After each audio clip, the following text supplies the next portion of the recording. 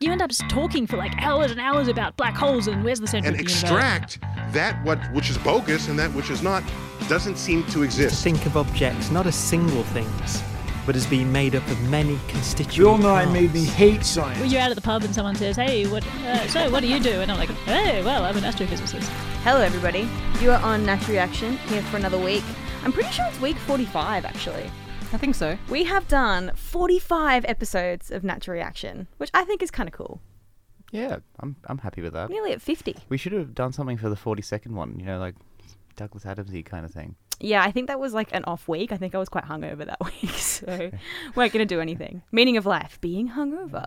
So we have Izzy in the studio, as always. Hi. We have Nadia. Hello. And we have a special guest in the studio who I forgot to bring up the details for, so I'm going to let him introduce himself. Hey, my name is James. I'm a postdoctoral research fellow at the University of Queensland in the School of Maths and Physics. And we are very excited to have you in. We're going to be talking about a whole bunch of different stuff, actually. We've got stuff so you're optomechanics. Optomechanics. That's the one. So we've got, basically, from my terrible understanding of it, it's looking at light and making light do things that light doesn't really do in the big, when it's big. When it's big. So optomechanics is the science of light interacting with sound. So what we work with in our lab are these tiny glass mushrooms, basically. We call them microtoroids. So if you imagine like a mushroom made out of glass. I'm with you so far. With a donut around the outside of the mushroom. Okay. Also made of glass. And it turns out what you can do is you can trap light inside that donut so that it zings around the outside. It does laps. It's kind of like a racetrack for light. That's so cool. And as that donut vibrates, because it's very tiny, it vibrates, right? That distortion of the donut changes how the light inside interacts with the vibration. Yeah. That's really cool. I'm looking at what these microtoroids look like under the microscope, and they really look like bicycle wheels almost. Yeah, they're pretty crazy, and Yeah. it's really not obvious from the pictures that they are just glass, like regular everyday glass. They're tiny though. They're like, what, 50 microns across? Yeah, so Oh, wow. if you were to pull out a hair and cut the hair cross-section, you could perch one of these little donuts on top of the hair. That's so cool. Well, we'll be talking more about that after the break. Izzy, what are you talking about today? I want to speak because we have a physicist in the room. I'm going to try and desperately not to make a fool of myself talking about axions. So you'll make a fool of yourself. Yeah, of course. There is. That's okay, I don't do particle physics, so we can both be fools. Damn it, I was really hoping for your help here. There's a new attempt to detect axions, which we'll get into the import of in a moment. And Nadia. Well, I thought I was going to talk about a very terribly done study that was released last year about It's my thesis, I'm sorry. Damn it, Izzy. You should know better to have controls in your studies. Ooh, that's... Yeah. So I'm going to be talking about a paper that was published last year about aluminium in brain tissue in autism. Okay. Yeah, I'm looking forward to that one, actually. Yeah. And then I'm going to be talking a little bit about Antarctica and a salad that they grew there, which is just a really cute story, and it doesn't say much, but it's fun, and I thought it would be a good one to talk about, considering I also had a debunking story, but I feel like 2 angry debunk stories in 1 week is going to be too much. Nah, more the merrier. Well, maybe next week. So yeah, your Natural Reaction. Nadia, I feel like you've got a story for us. I think I do. Tell me about your story, please. So, last year, there was a study published trying to link aluminium in brain tissue to autism. Now, there are a lot of issues with the present study itself. Most specifically, it's a prime example of bad science. That then gets taken by the media and becomes bad science communication. It hasn't blown up as much. So last year when this article was released, I did notice it on a couple of different websites popping up. Didn't pay much attention to it, but now I've noticed that it's kind of gaining some traction. And basically, the biggest problem with the study is literally zero controls. Yeah, that's a problem. Now, that's one of the first things whenever you perform... It's like Science 101. Yeah, exactly. So whenever you perform any form of scientific experiment, you have to have controls or something to compare it to. What is normal versus what is this phenomenon that you're trying to investigate? Yeah. Now, the paper that was published, it was published in the Journal of Trace Elements in Medicine and Biology, and it's titled Aluminium in Brain Tissue in Autism. And the corresponding author on this is Christopher Exley. Now, Christopher Exley has been associated with quite a few anti-vaxxer papers. Why is anybody listening to this person? Well, it's not just him. Also, why is it always autism and vaccines? Can you guys pick something new? Well, they have. Haven't Well, they? yeah, Aluminium and autism. But it's still it's always autism, and it's always about autism or about like how vaccines are bad.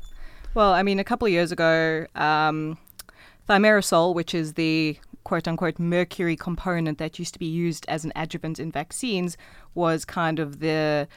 but they took that out, Yeah. so they can't get It's the mad big about it boogeyman. anymore. It was the big boogeyman in vaccines that a lot of the anti-vaxxer movements claimed was responsible for autism. Now, they took thimerosal out of vaccines as an adjuvant about 15 years ago, yet autism rates are still increasing. And that could be due to a number of things. Personally, I think it's just the prevalence of actually diagnosing That's autism. Also, we moved away from autism as like a hard binary to like a spectrum.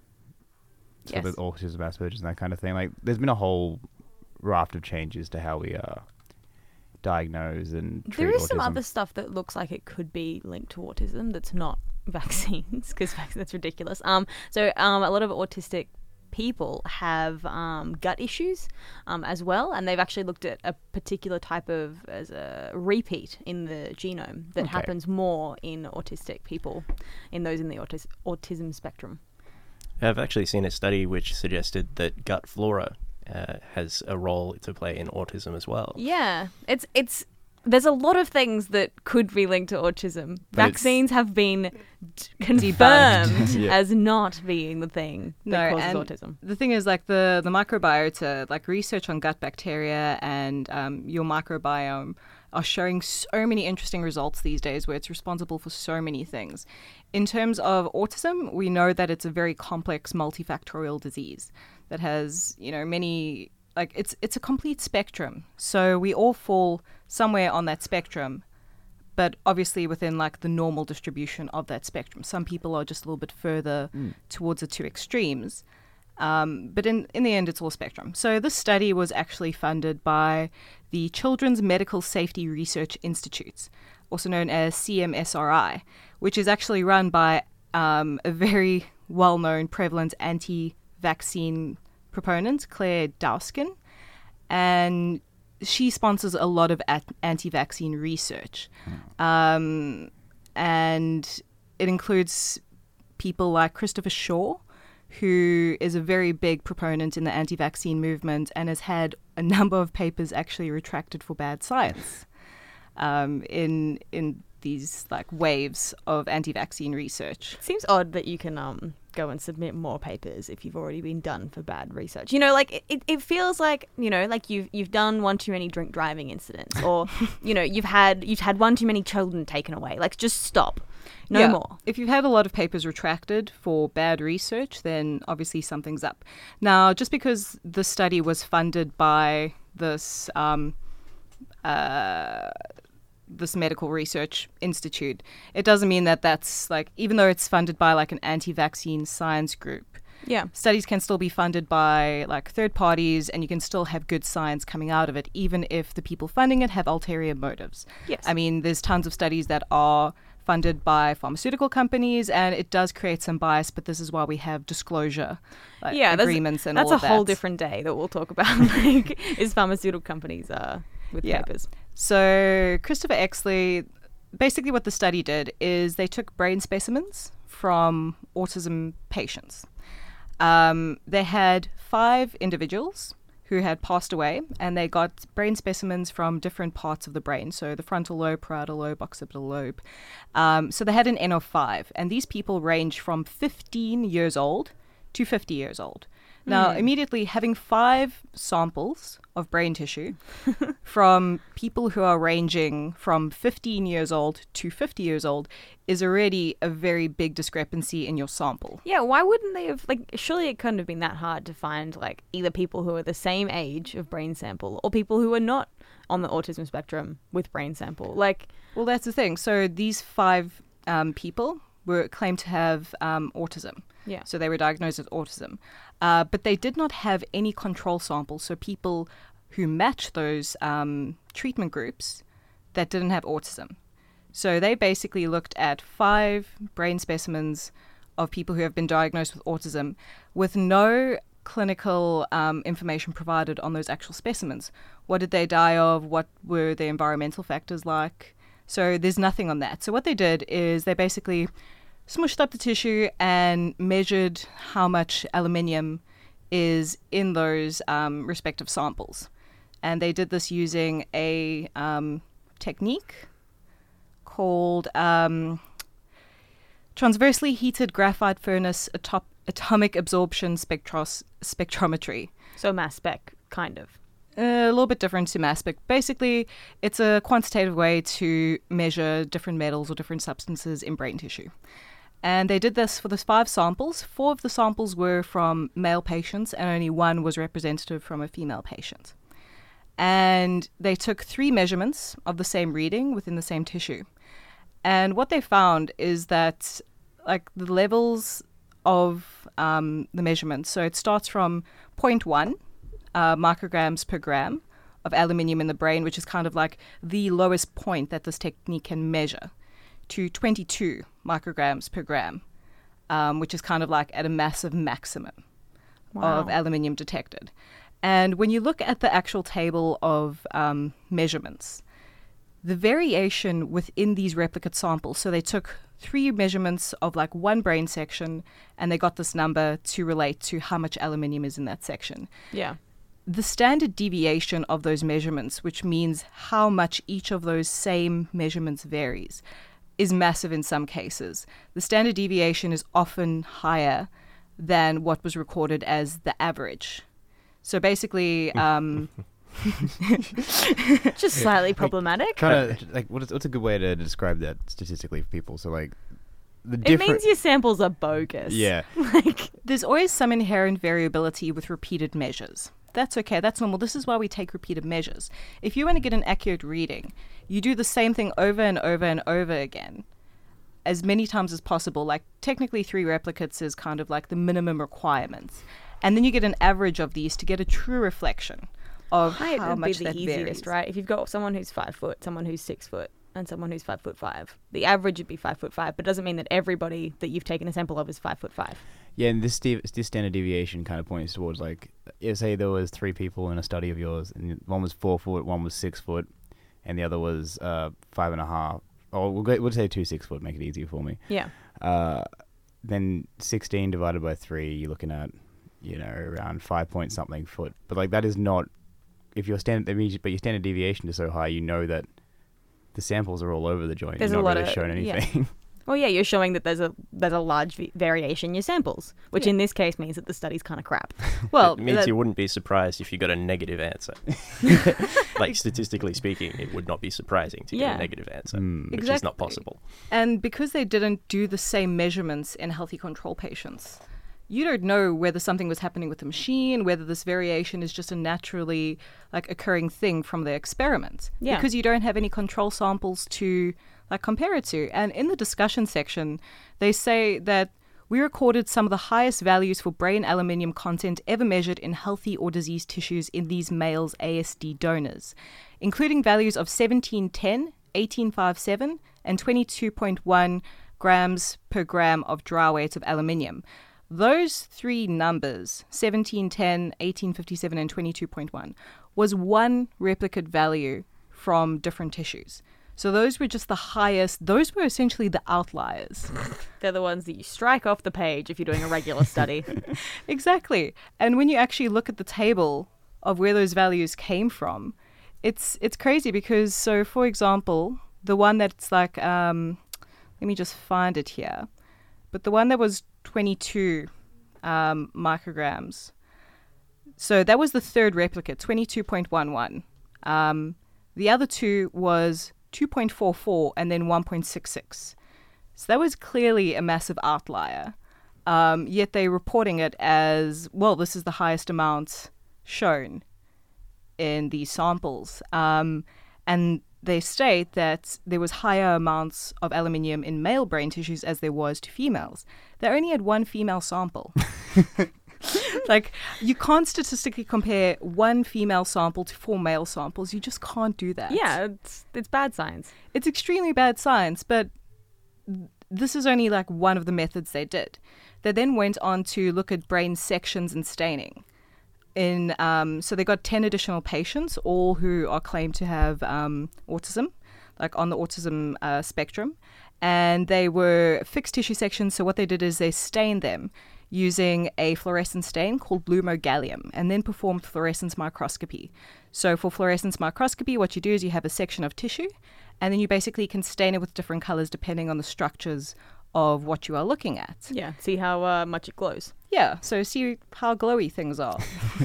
I actually... Technical term. Yeah, I love making things glow. This is the very technical language that you use in a laboratory. How glowy things are is a very important measurement. You're not far off. Yes. It is. It makes me happy making things glow. Like, I think that's the biggest benefit in the lab for me. It's like, oh my gosh, look, it's glowing. Okay, if you want to be a researcher, just so you know, you can make things glow. Yeah. But anyway, so they got an additional 10 specimens of brain tissue. So Yeah. N equals 10, which is still a very, very small sample size. It's better than 5, but still it's pretty small. And also they did not have any controls for this staining. And they used lumogallium, which is a fluorescent label which states that it stains aluminium and other metals. There's just lots of metals in this person's brain that we have no controls for. This study's getting better and better. Is that including like calcium and sodium, and are they counted as metals, or? Well, I don't know if it's specifically those metals. According to like the description, it's just aluminium and other metals. Like, the thing with a lot of fluorescent stains is a lot of them aren't as well characterized as we would like them to be. This is why you need to counter stain with different things. So looking at the fluorescence microscopy... Whoa, wait, let me guess. They did it. No. Nailed it. So when you counter stain, so when you're looking at a specimen under a microscope, you need to be sure of what you're looking at. This is why you include a variety of different stains. So there's a common stain called DAPI, which stains the nucleus of a cell. And then you have other stains which can stay in the membrane, or you can identify certain markers to identify, well, this is clearly an immune cell versus this is clearly like a muscle cell. Yeah. So they just stained these samples with lumogallium and did not have any counter stains. So when you look at the structures, it's like, okay, it's just a bit of fluorescence and glowing. Where are the actual cells? Are there nuclei? Like, And there's no controls, so you can't even see whether the controls are less glowy than their current, like... Exactly. And the thing with immunofluorescence and fluorescence microscopy, obviously you're getting images which can be easily manipulated. This is why you have to perform everything in such a rigorous way, where you have the gain, brightness, contrast, exposure all exactly the same at the same settings. Otherwise, it can be very easy to manipulate immunofluorescence data by just increasing the brightness and being like, oh, look, glowing things, where really it's not a real result. And the fact that they didn't counter stain with anything, you can't make a judgment call. And in this paper, he goes on to basically say that these are structures from immune cells and microglia and all these areas in the brain where he's like, oh, it's this inflammation response, there's aluminium in here. And you can't say that, because unless you have superhuman powers to tell what structures are what, it just doesn't work like that. If you do, please tell somebody. just to be clear. This whole study just needs to go in the bin. It really does. And the thing is, why did this study get published? And the journal that it got published in, it's not a terrible journal. It has an impact factor of about approximately 3. So that's not bad. The Journal of Trace Elements in Medicine and Biology. So it's not too bad. It's an Elsevier offshoot. The thing is, Christopher Exley is actually on the editorial board for this journal. That's it. I'm out. Let me flip a table. I'm out of here. So this paper literally got published. From sending it to review and then revision, it was published within a month. Just under a month. Yeah. It's like the fastest turnaround in the history of mankind. Exactly.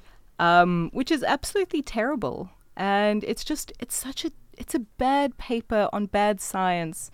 And I don't think that there are terrible questions that you can ask in science if they're backed by evidence. You know, clearly he was also involved in the antiperspirant, the aluminium in antiperspirant and breast cancer study, which was also found to be pretty false, trying to link the aluminium in deodorants to breast cancer. And it's making these illogical jumps from very bad evidence and then coming out with these studies. And then you have the people in the anti-vaccine movement being like, oh, but this published study said it's true, so therefore it has to be true. And it's like, well, no. Some papers are just bad, even though they get published. Just because something is published doesn't mean it's 100% true. Yeah. There's a lot of crap that goes behind the publishing process. I mean, this is probably one of the I mean, as much as we talk about on this show about how people not having a good understanding of how like science is actually done in the real world in a laboratory, we have even less of an understanding of how science is published in the real world and the laboratory. It's a bit of a Byzantine mess from the outside. So I just want to finish this segment off by saying that the Daily Mail on the 30th of November 2017 published the headline, "Perhaps we now have the link between vaccination and autism to do with this aluminium study." Okay. So aluminium in vaccines, it's used as an adjuvant. And an adjuvant is just a substance that helps the immune response to respond better, so it has a longer lasting effect. Basically, it riles you up for your immune system a little bit. Exactly. And we kind of need those things to make vaccines efficient. And the amount of substances like aluminium phosphate, which is a salt of aluminium, goes into your body in such minuscule amounts that really it's not going to do anything.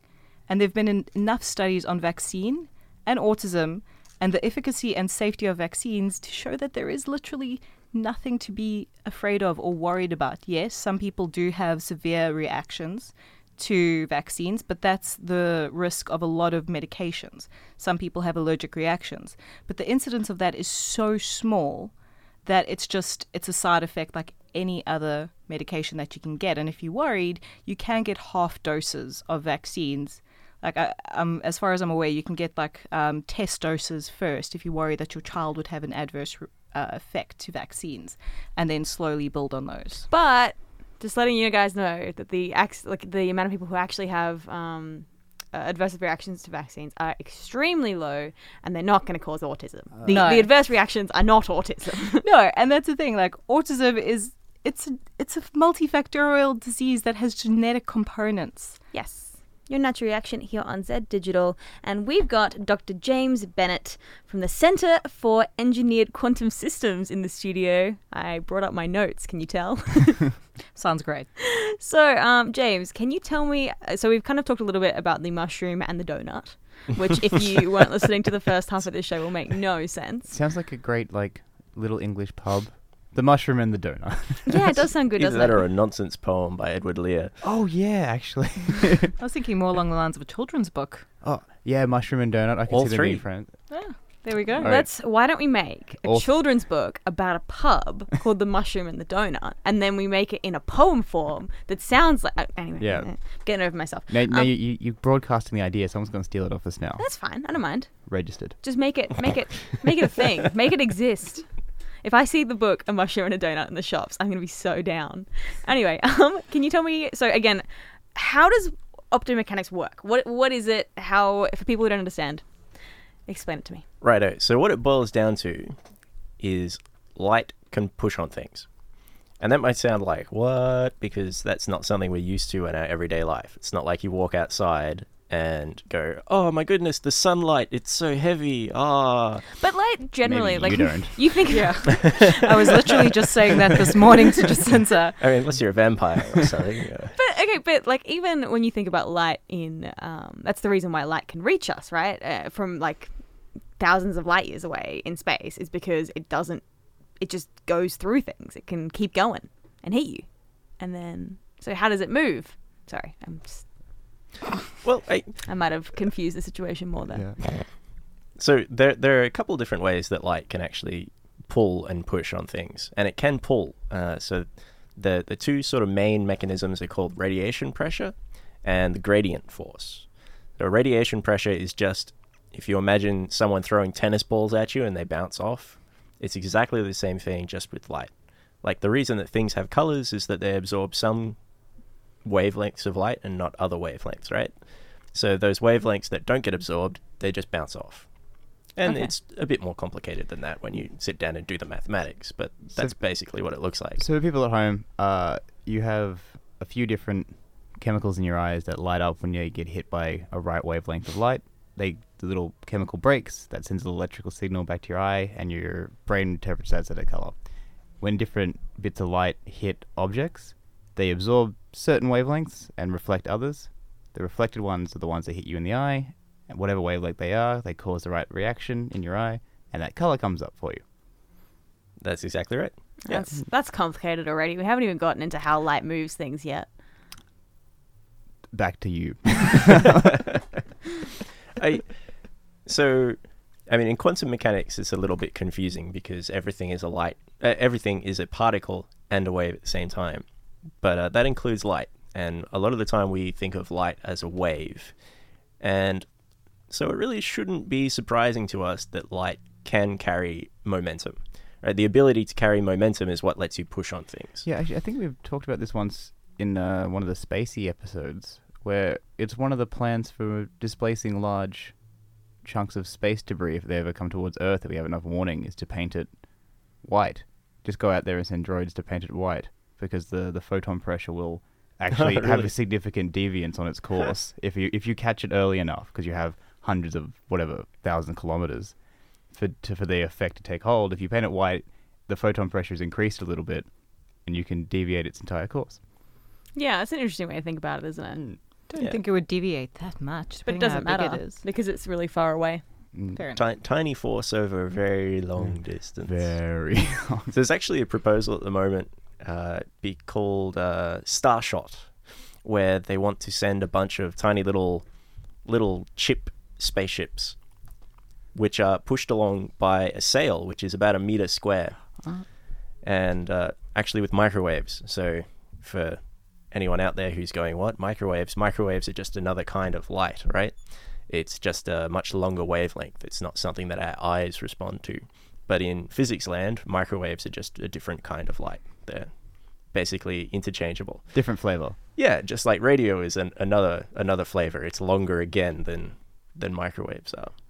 So what are you currently doing as a postdoc? Let's see if I can get that out there. Yeah, so I am working on a project which is funded by the Australian Defence Science and Technology Group at the moment. So does that mean you can't talk about it? No, I can talk about it. He just has to kill you afterwards. All right, everyone who's listening, that's it. Turn off your radios now. That's right, get your tin hats on. No, so we're working on developing a magnetometer using optomechanics. So a magnetometer is just a device which measures the strength of a magnetic field. And you might go, oh, well, why on earth would defense be interested in this? And what are the applications outside of defense, et cetera, et cetera? I never realized this until I actually started the project. But back during World War II, there was someone went, hey, all of these battleships are made out of metal. And metal kind of changes the Earth's magnetic field a little bit because magnetic fields like to go through metals, basically. So the field gets a little bit stronger. And they went, hey, we can use this to make sea mines because we just look for a change in magnetic field and then kaboom, there must be a ship nearby, so let's go. And then some bright spark went, oh man, they've invented these sea mines that blow up because of magnetic fields. What we'll do is we'll put a big ring of metal around our boat and run a current through it that offsets the change in the Earth's magnetic field, which is made by the fact that our boat's made out of metal. Whoa. I had no idea any of this is a thing. Yeah, it gets even more crazy than that because then they went, oh, it changes the direction of the field. So now we do vector magnetometry where you find the direction of the field as well as the size. And then kaboom. Oh, so you can detect if they've got the this sort of baffling arrangement. Exactly, going. exactly. It's like a magnetic arms race. It was exactly. And it ended up, they had the whole island installations where you would take in your battleship and get it degaussed is the term, where they would set a particular magnetic field into your ship based on where it was going to be deployed so that it would match whatever the field it should have in that region was. It got really very hectic.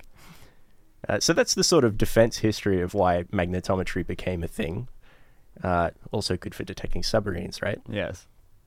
But in terms of sort of civilian applications, well, one that you might like is if you have a giant chunk of iron ore underground, it changes the Earth's magnetic field. So you might like to be able to put a little sensor on top of a drone and fly it across the country and go looking for iron ore or some other kind of metal deposit sitting underground.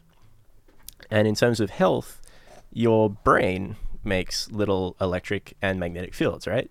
And we know how to... Because of all the aluminium from the vaccines. Oh, man. Ah. It all makes sense now. Yeah, so your brain makes these little electromagnetic fields, and we can detect the electrical part using EEG. That's a electroencephalogram, where you have all of these little electrodes stuck onto your scalp.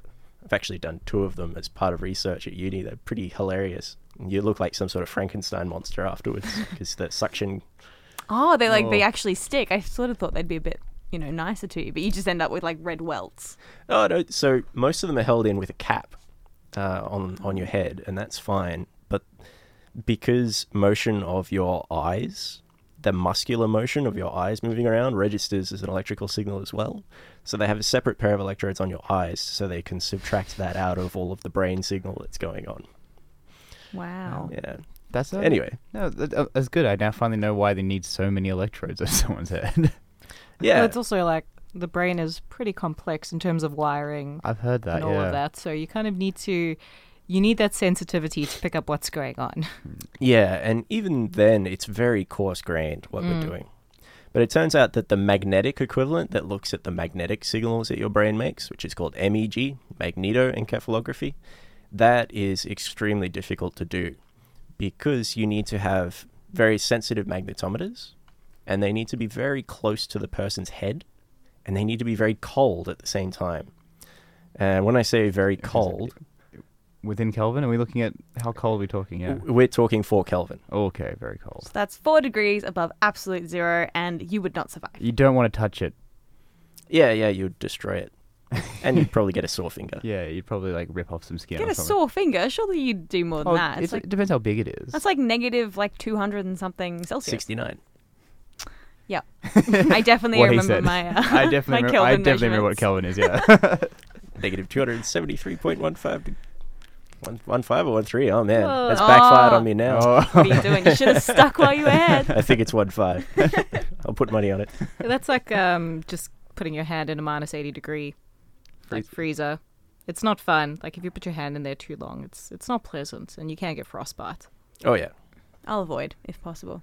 Yeah, your natural reaction. We're here in the studio with Dr. James Bennett talking about optomechanics and all things light, where light doesn't do what you want it to, or does do things that you don't think it would. Where light is cool and interesting. Light is literally cool, actually. Oh, is it? Yeah, so this is one of the really nice things in quantum mechanics land, where basically light is always very cold because it's at such high frequency per photon, like such high energy per photon because the frequencies are so large. It means that light is always basically at absolute zero. See, that's weird because you think that things with higher frequency that are vibrating around a lot more, they build up heat rather than cool down. Yeah, but the thing with light is it's not really vibrating in the same sense. So if you look at going back to our mushroom, Going back, yep. right? I'm with you. So if you look at the vibration of one of these mushrooms, it's in the megahertz range. So that means that you're getting millions of vibrations, actual mechanical vibrations per second.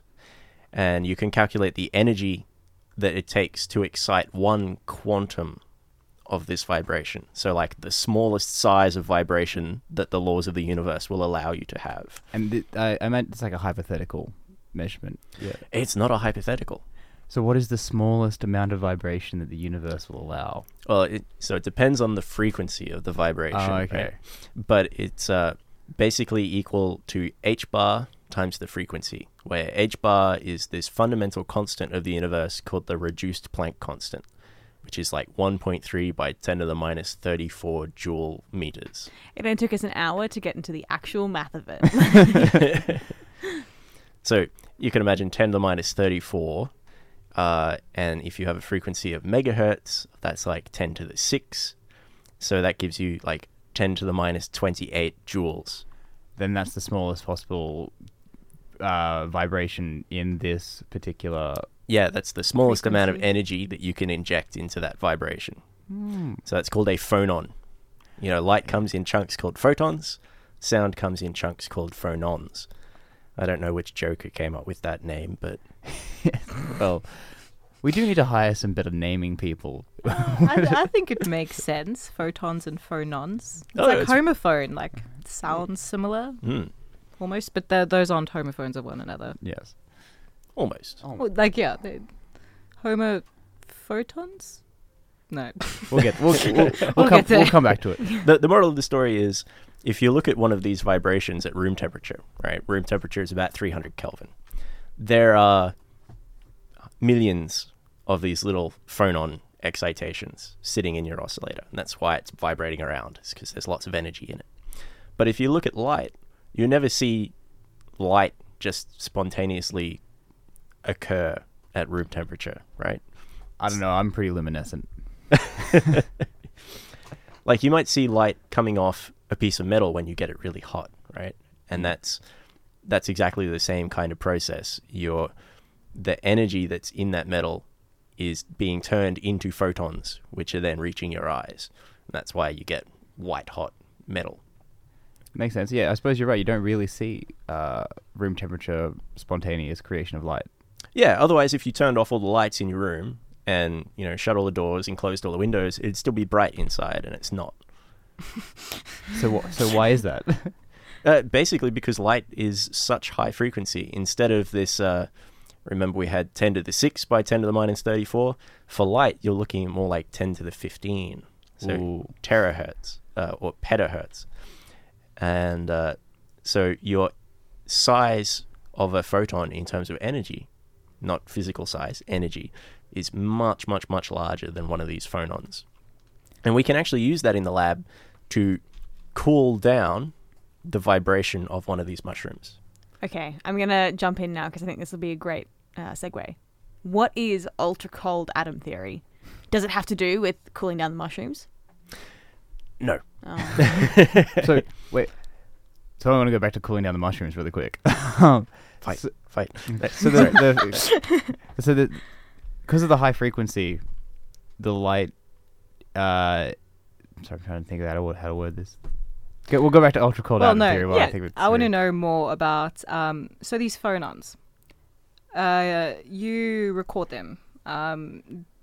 Do you get a form of an audio recording with them, or is it a different type of recording? Could we listen to it in the studio? Like, can you develop it into a song? Yes, you can in principle. So what we actually do is we measure how stretched the mushroom is.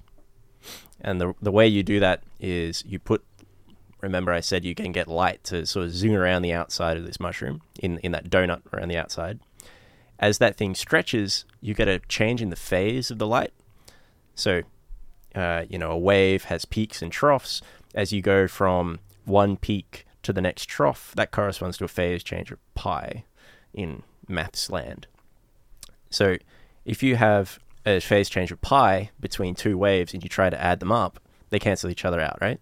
So that's destructive interference.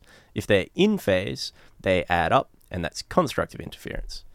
So we can use this effect inside the circumference of this donut by trying to inject more light in after we've already put some light in. And if it's still in phase, that will constructively interfere and add up, we'll get bright coming out. If they're out of phase, they destructively interfere and we get no light coming out. And so you can look at how bright the light coming back out of the mushroom is, and from in that you can infer how stretched it is, because the phase change is proportional to the circumference of that donut. So the music you'd make wouldn't be great. It'd kind of just be like ups and downs. It would just be noise. Yeah. Yeah. But isn't So all some music people just in my noise? lab have actually made a microphone using these things. Oh. Really? Yeah. It's actually pretty easy. For Well, you then. guys, So- maybe, yeah. not for me. So we're all just really impressed with guys in your lab for like 20 seconds. Before it gets shut No, down. they did it in a much more technical and nicer way than I would do it. So now maybe, Jacinda, do you want to talk about your super cooled atoms theory? Yeah, I Oh, hope not- you talk about the super cool atom theory. I have no knowledge of it at all. Right, so quantum mechanics, we always like cold things. Yeah, because you can't do anything if it's not cold, right? Pretty much. I mean, that's the accepted wisdom, and that's slowly starting to change. We're starting to be able to do things at higher temperatures, but More formally, would we say something like at colder temperatures there is like less noise, less interference? I guess that's one way of thinking about it. Yeah. Because it's like simply just less movement. Yes, that's the really big thing. Yeah. And it turns out there's another thing going on which we don't normally see, which is called quantum statistics. So if you imagine that you had a whole bunch of balls that you could put in a bag, right? And then you shake that all up. So you've got balls flying everywhere inside this bag. That's kind of like an analog for gas, right? If you imagine a room full of gas, it's like having a whole stack of little billiard balls. They're all flying around. Little, like in this case, we've got like a lot of oxygen and nitrogen bouncing around the room. Yeah. Yeah. It's just that there are gajillions of them, and so you can't really keep track of them all. And they don't impede you very much when you walk through them. Yeah, you don't want to walk through a whole room of floating billiard balls. That would hurt. That would hurt, yes. Invisible, problematic, this analogy I can't get my head around. You don't want to walk through a room of solid balls floating around the air. No, that's what I mean. I was like, they're not solid in this analogy. I don't know anymore. Well, it's going somewhere. It's going somewhere, yeah. Keep going.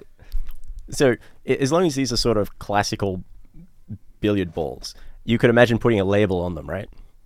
Like, there's nothing stopping you putting a label on them or hiring someone to follow around one particular ball and tell you, oh, yeah, it went here and then it did this and blah, blah, blah. The poor guy comes out with, like, bruises all over his face. Like, he's had a bad You'd time. have to pay him a lot.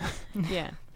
Anyway, the laws of quantum mechanics get kind of weird when you get down to low temperatures, because then all of a sudden you can't do this anymore. What you find is that there are two types of particles. There are particles called bosons, and there are particles called fermions. And they basically behave differently if you try to swap any of them. Right? And the reason that is important is that you can't tell the difference between them. Okay, so they behave differently when you swap them, but you actually can't tell the difference between them. So you can tell the difference between bosons and fermions. Okay. But the reason that there is a difference in the first place is that you can no longer put a label on them and say, this is this boson and this is a different boson. You cannot, even in principle, tell the difference between the two. I see. And the same with fermions. So particles become totally indistinguishable. And when you get to the sort of temperatures where your atoms are all similar enough that they become indistinguishable, these quantum exchange statistics come into play. Basically, what it boils down to is fermions don't like being in the same place as each other. Bosons love being in the same place as each other. Okay. So if you get a cloud of gas, which is made of a type of bosonic particle, and you cool it right down. So give us an example of some bosonic particles then. Yeah, so salt, like sodium in table salt, if you have the right isotope of that, that is a boson.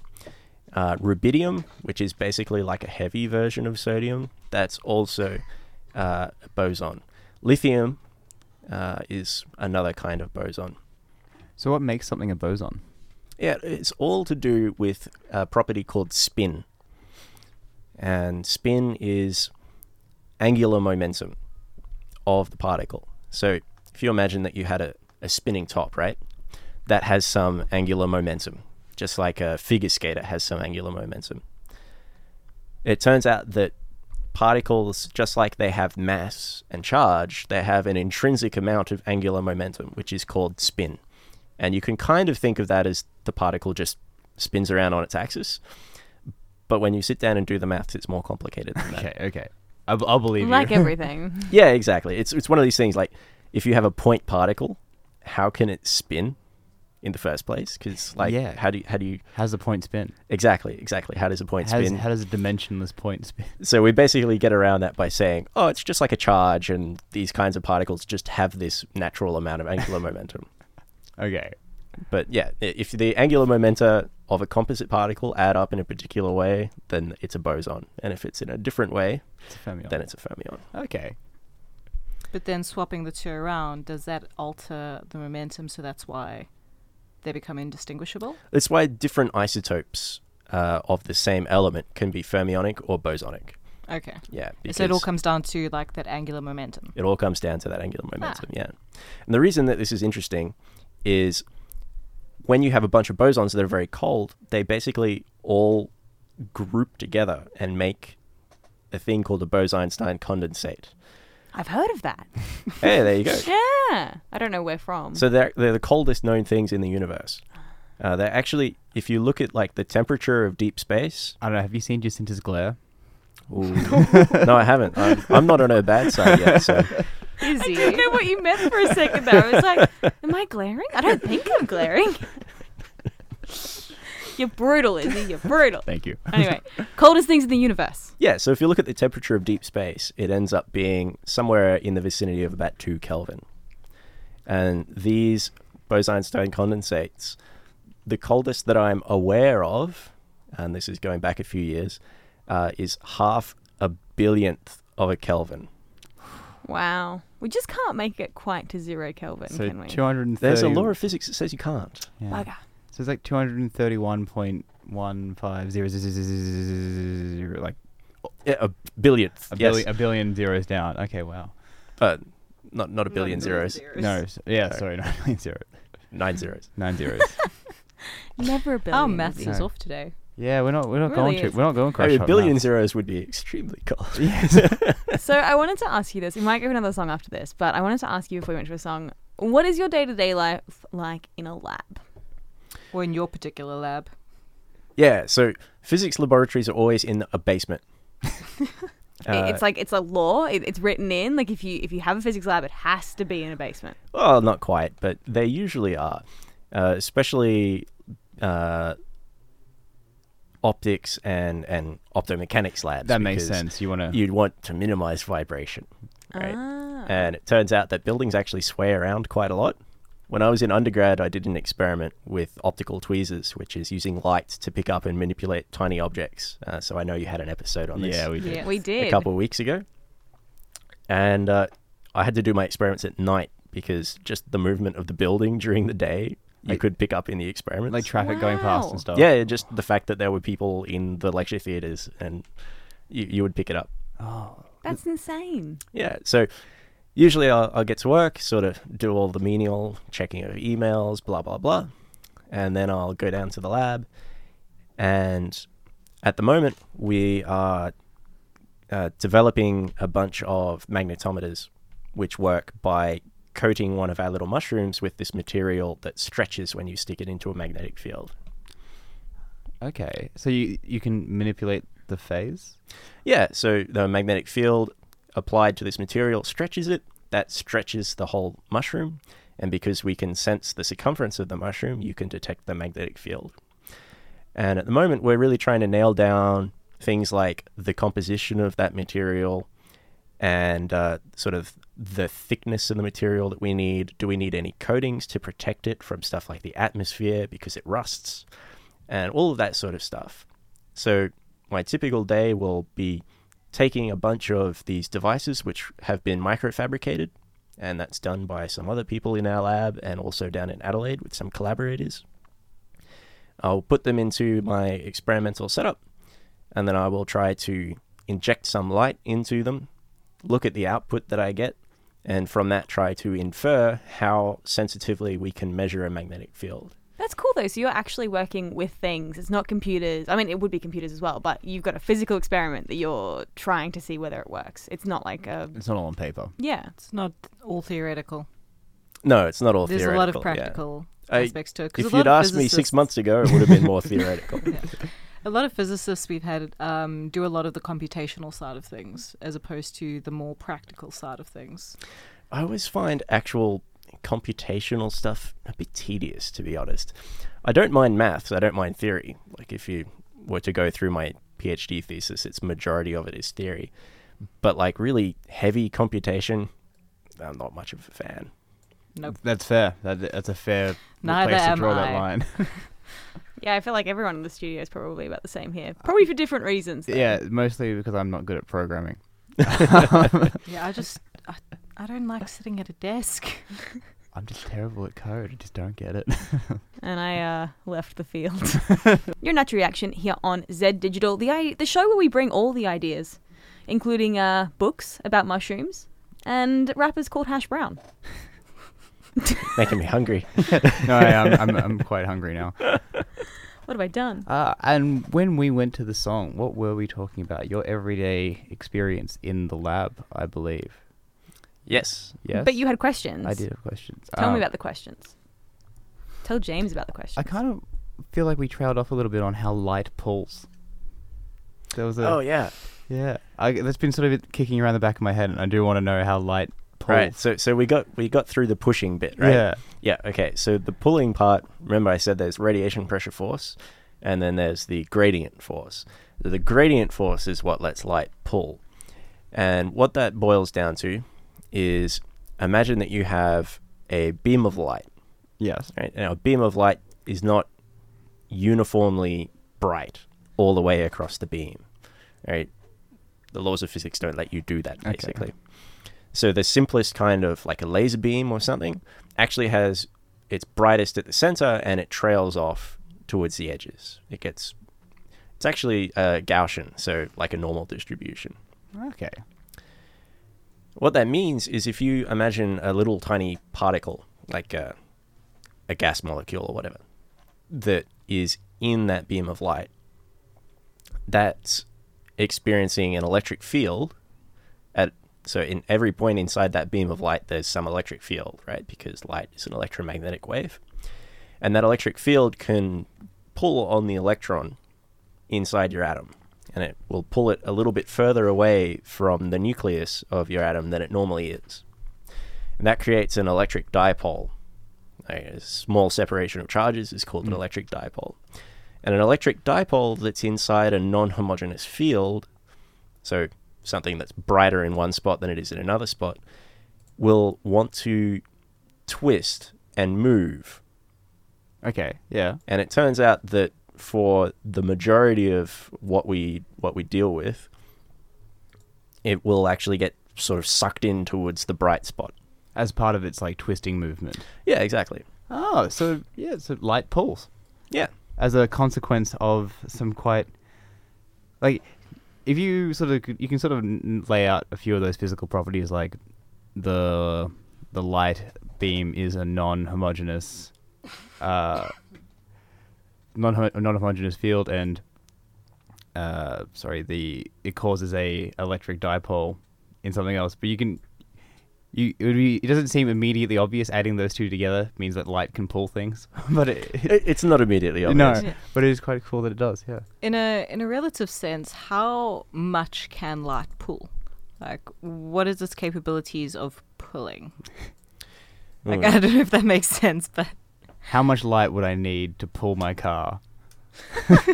Way too much. A sun? Like one sun? It'd be more than a sun, wouldn't it? Like, otherwise, like, if you were close to the sun, it would just pull you in. Like, or just burn you to a crisp. I mean... Yeah, so there's sort of two things that limit how much you can pull with light. One is how much power you need. Like, are you going to actually just cook the thing that you're trying to pull? This is in like a hypothetical space where I can't cook to death and we have infinite power generation. Oh, well, in that case, I don't know. I don't think there are limits in that case. Okay, if you've got fair infinite power. And what about you'd have to do like a laser's amount of like I'm imagining like these crazy powerful lasers that work for like 2 seconds and have like, you know, a huge amount of energy. You'd need like more than that. Like, if you want to see crazy powerful lasers, and I do, look up the National Ignition Facility at the Lawrence Livermore Labs in the US.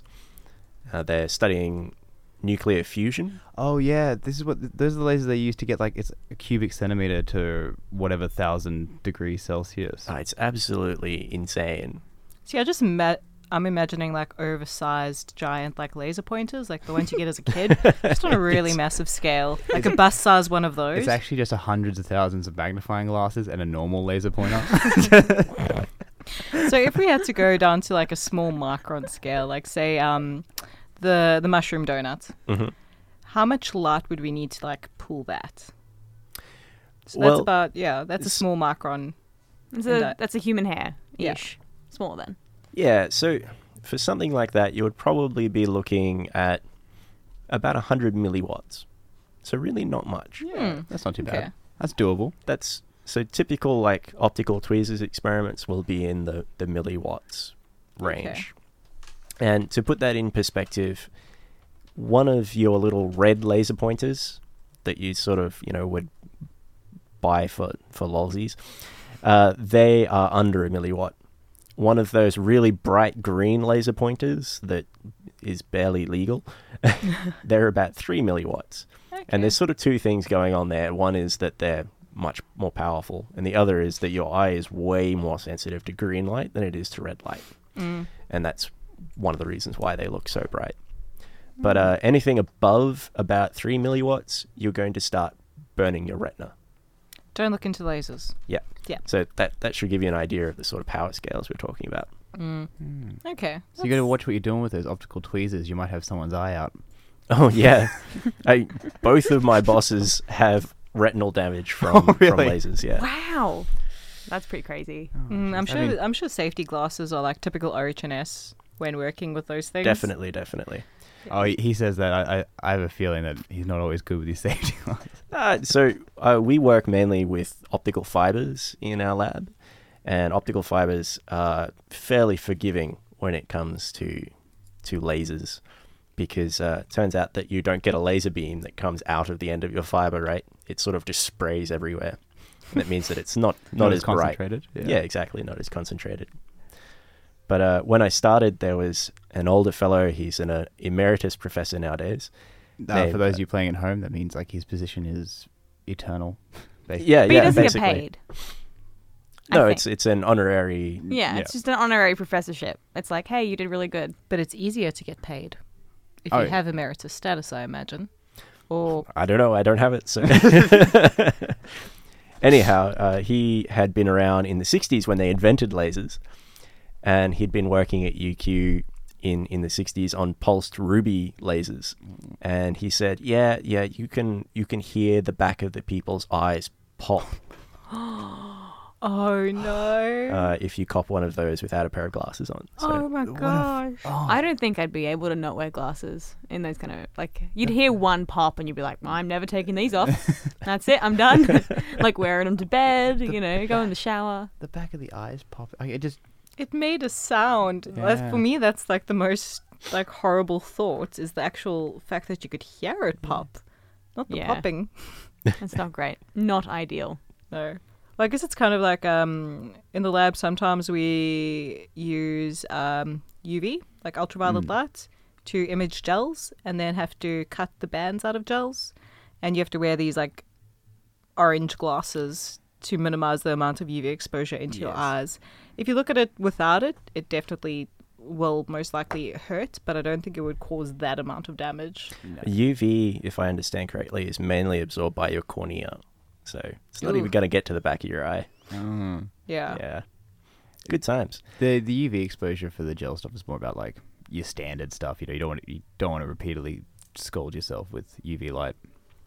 Yeah. It's a good life And just lesson. to clarify, that we haven't had an injury in like the last 9 years that I've been just to be clear. at UQ. So You've got one of those things up where it's like, 700 last million days velociraptor without escape. Yeah, without exactly. incident, and then it goes back to 0. We might put on. We really need to talk about other stuff because we're at an hour and a half now, so Oh. we've got 25 minutes before we need to wrap up. So, anyone's got any final burning questions for James here? Going once, going twice. So what's the coolest thing about Bose-Einstein condensates? the temperature. Yeah, we've already talked about the coolest things. Sorry, I had to put that one in. Oh, nah, sometimes you walk out with your hands down, just cop one. That's fair. Yeah, you definitely deserve Yeah, that. I did. So, Izzy, I think you've got a really short story for us to talk about. Yeah, okay, real short. So there is another big attempt to try and find what is dark matter again. Well, another attempt. These are a bunch of different experiments going on at once. Real quickly, because dark matter is a kind of confusing thing, and I'm glad we've got a physicist in the room to tell me when I'm wrong. Dark matter is because like people sort of had difficult understanding of why and what that is and why we're talking about it. The universe doesn't add up. Yeah, basically, if you look at like all the visible matter, the normal matter, there's like not enough mass to hold everything together. Sounds about right. Yeah, and like, or there's not enough mass to account for some of the effects we see. Like sometimes, because as we're talking about, gravity can bend light, and mass can bend light. Well, gravity bends light, and we see what we call gravitational lensing around some huge cosmological bodies where like the gravity itself bends the light. And if we look at all the mass that's supposed to be there through normal matter, it doesn't seem like there's enough. Yeah, they don't match up. Yeah, so there needs to be something else. And basically that's what that phenomena of whatever that something else is labeled dark matter. And dark energy. And dark energy. But that's like subtly different things. But basically it's like a whole phenomena that people have various ideas of what it could be and how it could, how something could fill that void. And one of those is axions, which are a hypothetical particle. So like a particle theorized to exist that was originally proposed 30-ish years ago as a solution to the strong charge parity problem, which as far as I can tell, with my very basic understanding, which I hope again will be corrected, is that as far as we can tell, if you say you had like a mirror universe where everything's like just mirrored, you could replace all of the charges with the opposite charge of every particle with opposite charges, and the laws of physics as we know them should still keep ticking over. But there's no real explanation as to why they should. And yes. Yeah, basically the laws of physics look different in a mirror. So you can't just flip everything around. You have to flip things and change charges. And there's a whole bunch of different transformations that people look at in field theories where you sort of think about flipping the direction of time and all sorts of things and see which versions of these transformations leave your equations broken. Unchanged. Yeah. Unchanged or broken, depending on which one they are. And the axiom was sort of proposed as a solution to that by, and I'm sorry, the pronunciation's going to be terrible. It's like Perche and Quinn theory. But it could also jump into this little gap in the universe, in a gap in our knowledge of the universe we call dark matter. By being one of these undetectable bits of matter that makes up some of this mass. And the real story behind what I'm trying to talk to you about here is they've developed a haloscope, which is like something that you can use to try and detect these things. That is more sensitive enough that we might be able to actually start detecting a few, if they exist, in the next few years. I mean, we've been trying to detect it for a while, and we haven't been able to do it with anything that we've done so far. Well, no, but the big step forward here is that, like, with this tech, we're looking at it. Basically, what happened is it's a new ways of eliminating thermal noise. So again, what we're talking about, like, you need to cool things down and keep things cool. New refrigerations really help with that. Make sure there's no first years in the lecture theatre above you. Yeah, no one likes first years. Sorry, first years. We love you. No. We love you. Scum. That's a we bit love you, much. but you're also scum. There's just a lot of them, and everything in large numbers is not great. Yeah, well, basically. Also, Except for air. They take up too much. The reason. No, even too much oxygen or carbon would be bad. The reason we don't like first years is because they take up the parking, and then it's impossible to get to the university when you want. You have to wait in line for lunch. But so, and they've also managed to eliminate like some other mechanical noise from the actual electronics of the machine. Because what you expect is if you can change the resonance of the chamber, there should be a point where axions convert into photons at an increased rate. So you should be able to detect a sudden jolt of like, oh, there's some photons coming out of here, as you slowly scroll through different resonances in your haloscope, kind of like ticking over slowly on a radio from channel to channel when you don't know what the actual station you're looking for is.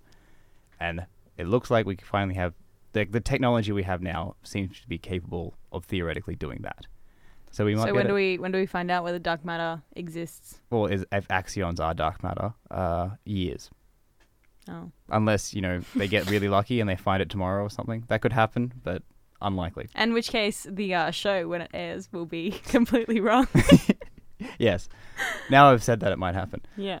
That's as quick as I can go through that, and it was terribly done. I'm looking forward to finding out about dark matter and axions tomorrow, like when they go live. It's gonna be great. Okay, real quick, I'm gonna quickly jump on this salad before we Jump on the go. salad. Because I don't know, it's cute. It's like, so these a bunch of researchers from a research group called Eden ISS, that's what the lab's called,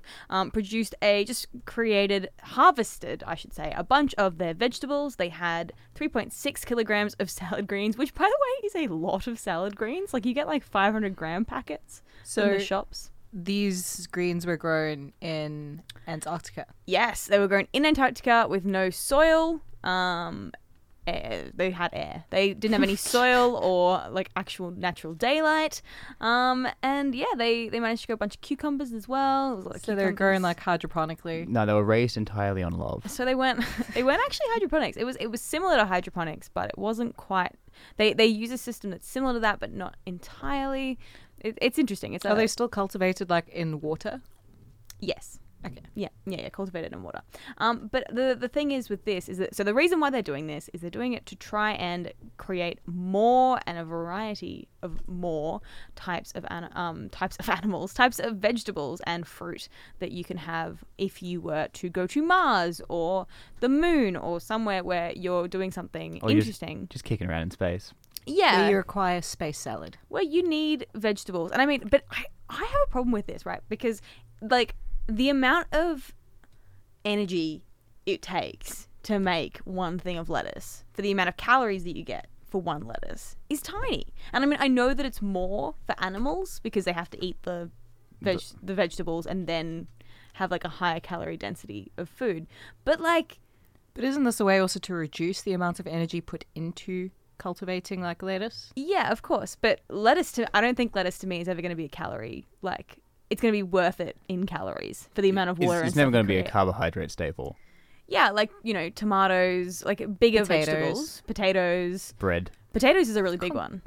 Yeah, so growing wheat would be one. But yeah, I don't know, like, it's exciting and it's awesome that they want to be able to harvest 4 to 5 kilograms of vegetables a week, which is amazing. And they're growing, strawberries and all this other stuff and a bunch of different vegetables. But I don't know. I think lettuce is just easy, especially for establishing like a new method or way of cultivating these greens and harvesting them. Lettuce is relatively easy to grow. So if they can perfect that, then hopefully they can apply those methods to more calorie and nutritionally dense veggies. Lettuce also is really easy to grow in hydroponics. They mostly water, yeah. so therefore they will grow in water. I'm going to say that baking bread in space would be cool because there'd be no gravity, so it would rise in every direction. What about the flour growing everywhere? Yeah, obviously that would suck. But like, I mean, if once you've got it in the thing, like if you had it in an oven, you could like have a sphere of bread as it rises in every direction. But not if it's in a container; it'd still go upwards. If it's in a container, yeah. But like, you're just gonna put a ball into an oven and see what happens. Yeah. Yeah, I'd do that. That's pretty cool. But wait, how would it work in the oven? Like, how do you keep it? Gotta keep it stable. Yeah, how do you keep it stable in the oven? It's just gonna. I don't know if we have ovens in space yet. I'm sure you could like hold it down. You could like put like connect it. Put a skewer through it or something. Oh, yeah, that's a good question. But like, who knows? Those are problems for astronauts. Because even if you put it in even if you put it in something in the oven, that thing would still float around in the oven as well. Yeah, I'm stumped. I think space ovens aren't there yet. Are you saying they're not ready for it? By then we might have artificial gravity. Don't hold your breath. Yeah, I was going to say, I really doubt that one. No. I like the cold Antarctic salad growing story. I Yeah. think it's cool. I don't know. Yeah, I think it's awesome. But it's just one of those things. I don't know. Capsicum, maybe. Herbs. Yeah, herbs are a good thing to grow because you can actually increase morale. Increase morale in space with a sprinkle of time. Yeah, Unlike that'd make me cucumbers, feel that better. just increases like your air conditioning load. No, well, cucumbers are alright. I have a problem with lettuce. All right, I don't like it very much. But if you're going I feel really, like it's really needy. if you're growing really fast in space, and you're growing herbs, you would experience time dilation. So what have we talked about today? We've talked about salad in Antarctica. With yeah. long talks about optogenetics. Optogenetics. Sorry, optomechanics. Close. Optogenetics. I wonder if that's a Sorry. thing. It is a It thing. is a thing. Really? Yeah. How does... Wait, I don't think we've got enough time to explain it. I'm going to have to Google optogenetics after the show. I spoke about bad science from the anti-vaxxers. Just, Yeah. like, it's terrible science. It's not It even really like there's is. like one thing wrong with it. It's just everything is crap. It's almost like the people who made it don't really care. Or they just don't care about, proper science, like having controls. Like the fundamental thing of any science experiment. Controls. Controls do help. They Yeah. do. So you've been listening to Natural Reaction for the last 2 hours. Thanks everybody for listening in. You can listen to us on the podcast. You can also listen to us on the Natural Reaction site. Some weeks it's a bit dodgy. Honest, I'd probably just listen to the podcast if you don't catch it live. Otherwise, We also distribute ourselves in smoke signals and by carrier pigeon. you know what? I'll even come to your party if you pay me. I'll wear a clown suit. No, I won't wear a clown suit. I will. Okay, well, Izzy's probably better than I am. We have to get out of here. You're a Natural Reaction. Thanks everyone listening. James, thank you so much for coming in. We Absolute really appreciate pleasure. Thanks having for having me. It's been great. you. And everybody who's listening, thanks for listening. You're a Natural Reaction, and we'll see you all next Do week. you want a shout out for your book, James? Oh yeah, quick. It's so mercenary. Yeah. Prefrontalpress.com. I wrote a fantasy novel, Yeah, read some. Support independent fantasy people. Especially people in Brisbane. and I'm Yeah. writing a sci-fi. Yeah. Oh, okay. What's the sci-fi one about, real quick? Oh, it's still very early on. in the Okay, works, I won't. so- I won't make you nail it down. But keep an eye out for James's new book whenever that releases in the next years. Don't hold your breath. Prefrontal Publishing. Prefrontal Publishing. Natural Reaction here on Z Digital. Bye everybody. See ya.